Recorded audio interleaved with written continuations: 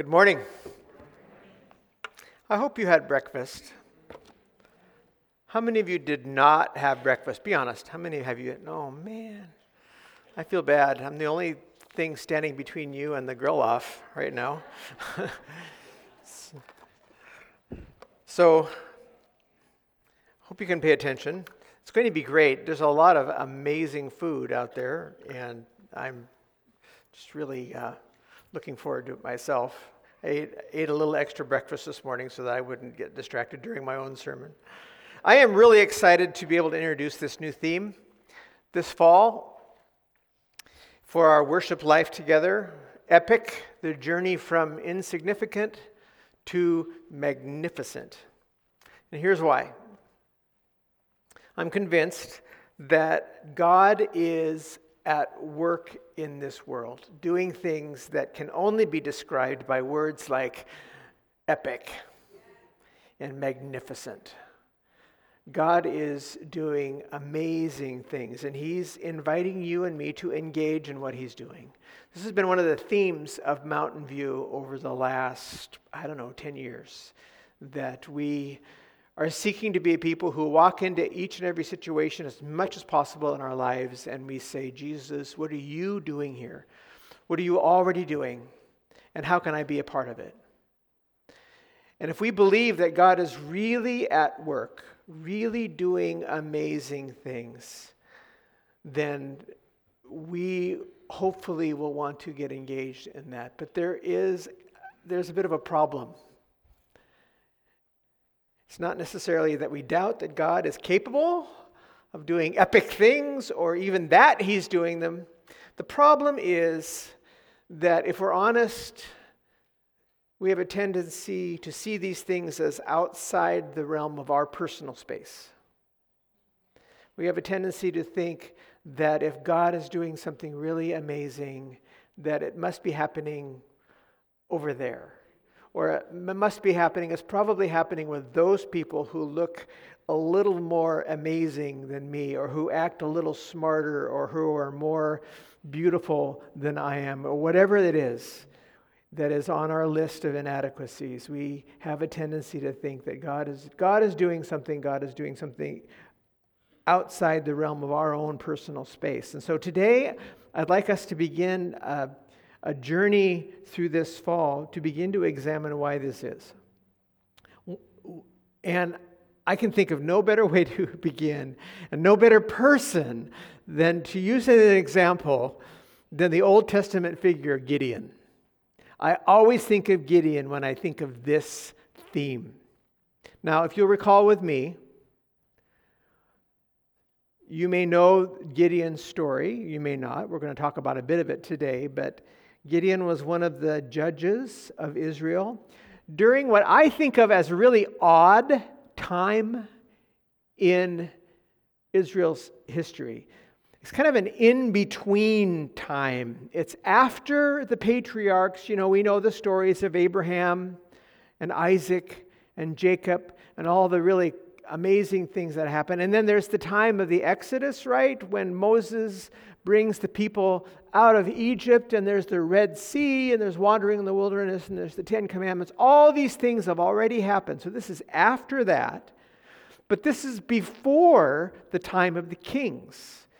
And we may be more aware of the history of King David, King Saul first, of course, and then King David and Solomon, and then all those kings and the things that happened with the prophets and the kings during that. This is the in-between time, before the kings, but after the patriarchs and Moses and the Exodus. Israel is still in their tribal period, so there's 12 tribes, and they're in different regions throughout Palestine, the Promised Land. And they were struggling with their faithfulness to God. And they would obey God for a while. They would follow the teachings of Yahweh, their God. But then they'd fall away. And they would go back into the worship of other gods. And so in the book of Judges, where our text is from this morning, there is this recurring phrase. And it's here in verse 1 of chapter 6. The Israelites did what was evil in the sight of the Lord. This is actually number 5 of 7 times this exact phrase shows up in the book of Judges. Israel did what was evil in the sight of the Lord. It happens over and over and over in the book of Judges. It's like this cycle that they can't get out of. God would raise up a leader, and they would come to their senses, and they would obey God's commands, and then they would forget, and they would fall away into disobedience. And such is the case in chapter 6 of Judges.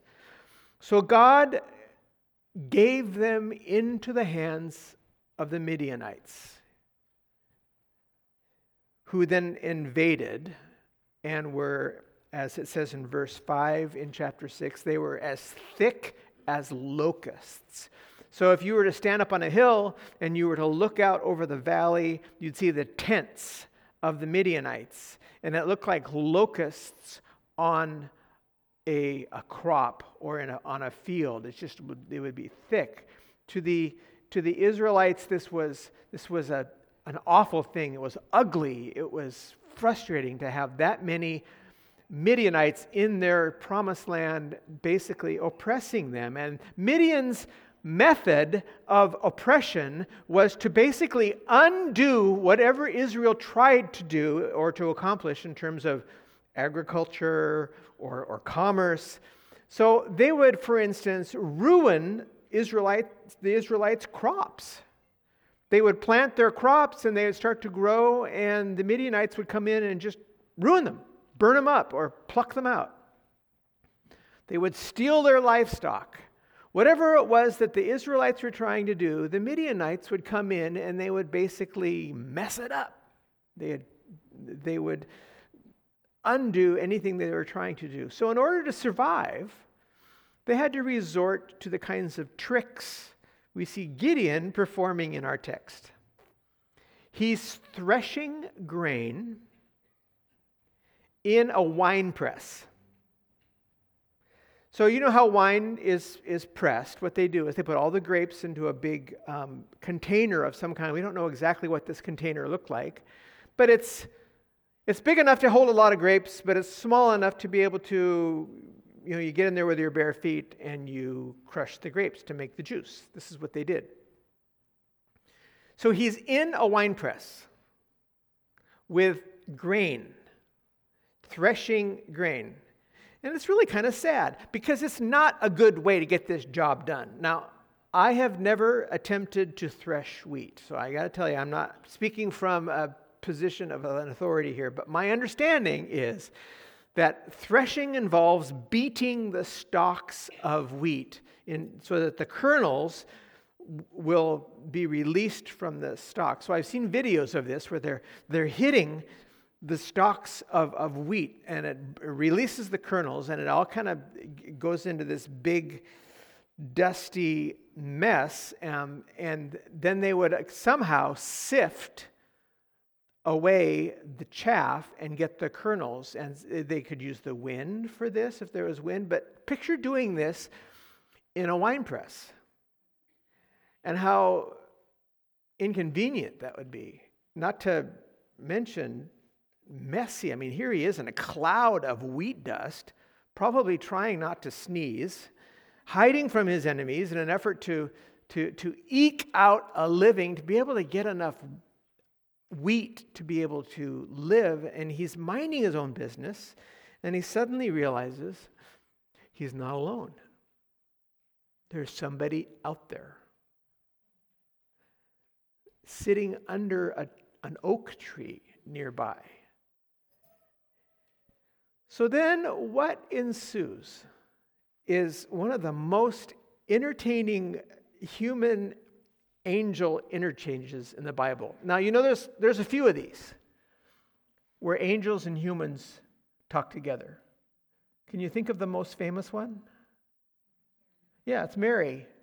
When the angel comes to Mary and says, do not fear. It's interesting that angels usually say that first.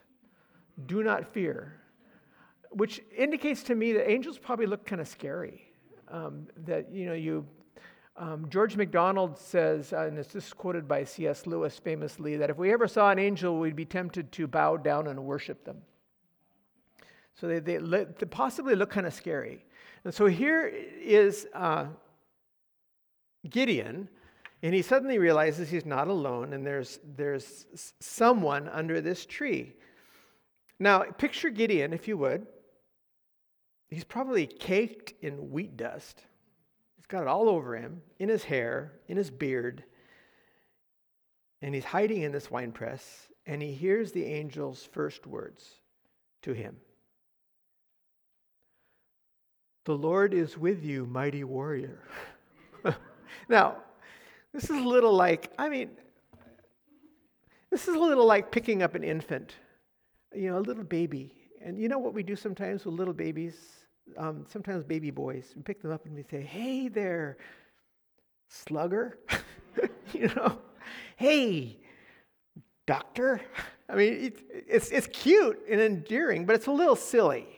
Because this is a baby who is, nowhere near being a slugger or a doctor or anything like that. And Gideon's response to the angel who says, "The Lord is with you, mighty warrior," and caked as he is in wheat dust, his response is a clear indication that he has no clue that the one speaking to him is an angel from God. My personal opinion is that he's hiding in the winepress and he doesn't even look. He doesn't even see the angel. He's hiding down in the bottom and he's afraid to look. I think if he looked, he probably wouldn't say what he says next, because his first words to an angel, he's talking to an angel, his first words are, "But sir," a word of advice. If you're ever addressed by an angel or a direct comment from God, which actually happens next in this story, don't answer with, "But sir." Just a little advice. Gideon's objection here is basically theological. If God is really with us, he says, then why are bad things happening? Theologians have a fancy word for this question: theodicy. Basically, if God is really with us, then why is there evil happening to us? It's the theodicy question.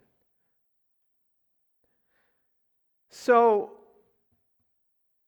the text goes right on and says, God then turns to Gideon. So get ready. Here's a direct address from God. And he answers him and says, "Go in this might of yours." So here's a second mention of might. Mighty warrior, and then go in this might of yours. Basically, there it is again. Slugger. and deliver Israel from the hand of Midian. I hereby commission you. And Gideon's still hiding in his winepress. God has now given him his marching orders. It's an imperative. This is something you must do. God is directly ordering Gideon to go. Go in this might of yours. A direct order. With a formal commission. So now he's an officer in God's army. Hiding in his winepress. Gideon still doesn't get it. And this is more than a little odd, I think, but he answers again, even after direct order from God. "But, sir," and this time his question is not theological. It's not a why question, but actually a practical question. How? And here he's got a point. You got to give this to Gideon. Not only is his family weak, and in this culture you got to realize that if you have a weak family, you're already behind. Your family is very important in this culture. And how big your family, how powerful your family is, how rich, how well positioned they are, all these things. If your family is weak, then it's not a good thing. So he's got a weak family, and he is the weakest, the least. He's like the runt of his family, he's saying. He's got a point. This is quite a case Gideon has built for why he's not the man for the job.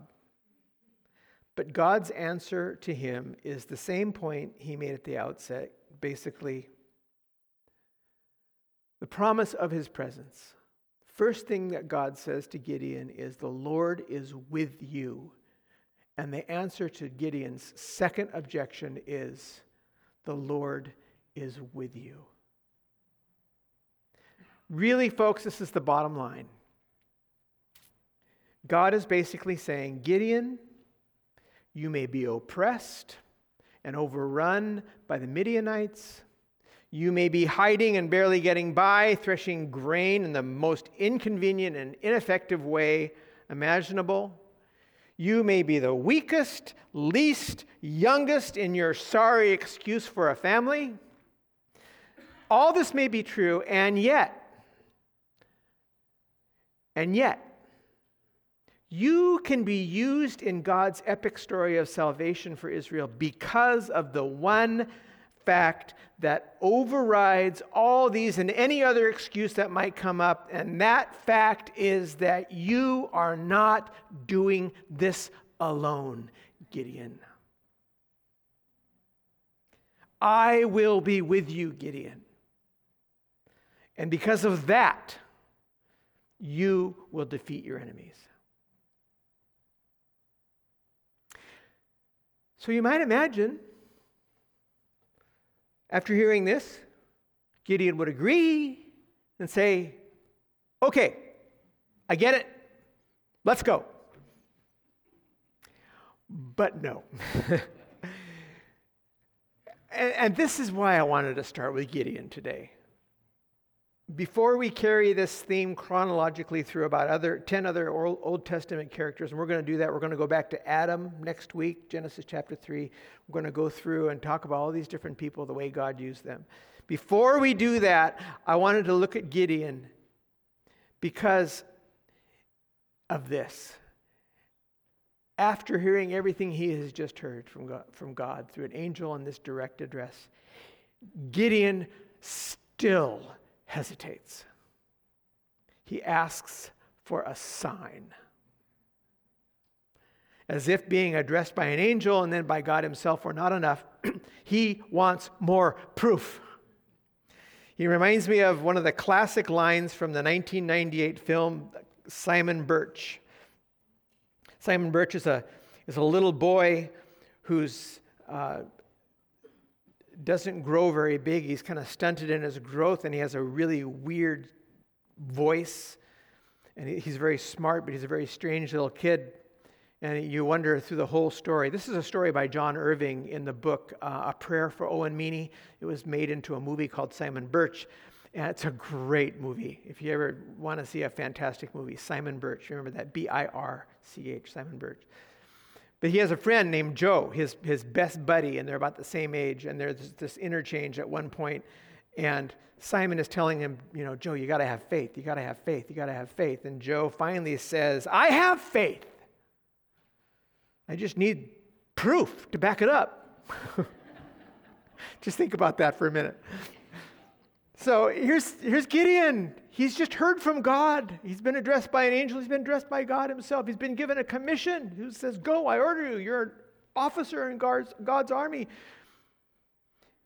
And he asks for a sign because he wants proof. He's a walking contradiction. And the amazing thing is that if you know the rest of the story, God does use Gideon in phenomenal ways in the ensuing months and years. At one point, he literally routed an army of 120,000 with a force of only 300 men. You can wrap your mind around that. This is what Gideon eventually did. That's not epic. I don't know what is. Gideon, though, in this moment is the epitome of someone who goes from insignificant to magnificence. And yet, after it's all over and the Midianites are overpowered and peace comes to the 12 tribes for a short time, Gideon's story then ends on a sad note with an apparent return to a form of idolatry, with the fashioning of an ephod made out of gold.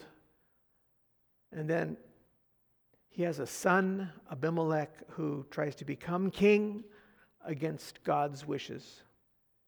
Not a good idea.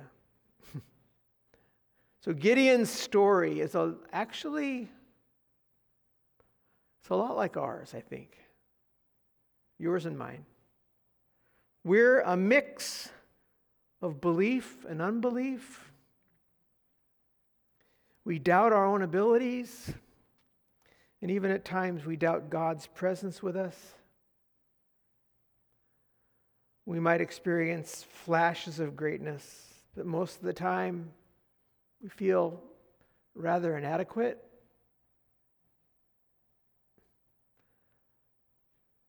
Here's what I want us to remember and be talking about and praying about this fall. It's actually people like Gideon, people like you and me, that God prefers to engage in his epic plan for the world. God prefers people who blow it. God prefers to use people who are weak. God prefers to use people who don't think they really have it all together. It's not the impressive, the smart, the articulate, the muscular, or the attractive, or the rich, or the powerful that God uses. It's the rest of us.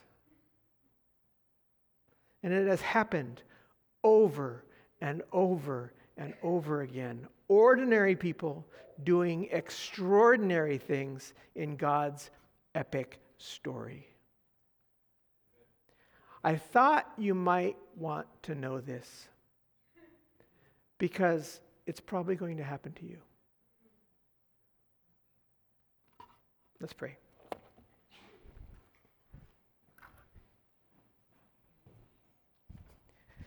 Guide us, Holy Spirit, into your truth. Guide us into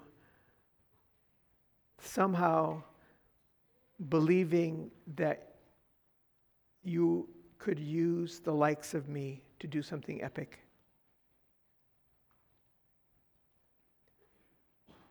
Lord, we look at our world and the challenges we face, and it seems sometimes so unlikely that anything is really going to happen. Anything's going to change. Sometimes it looks impossible.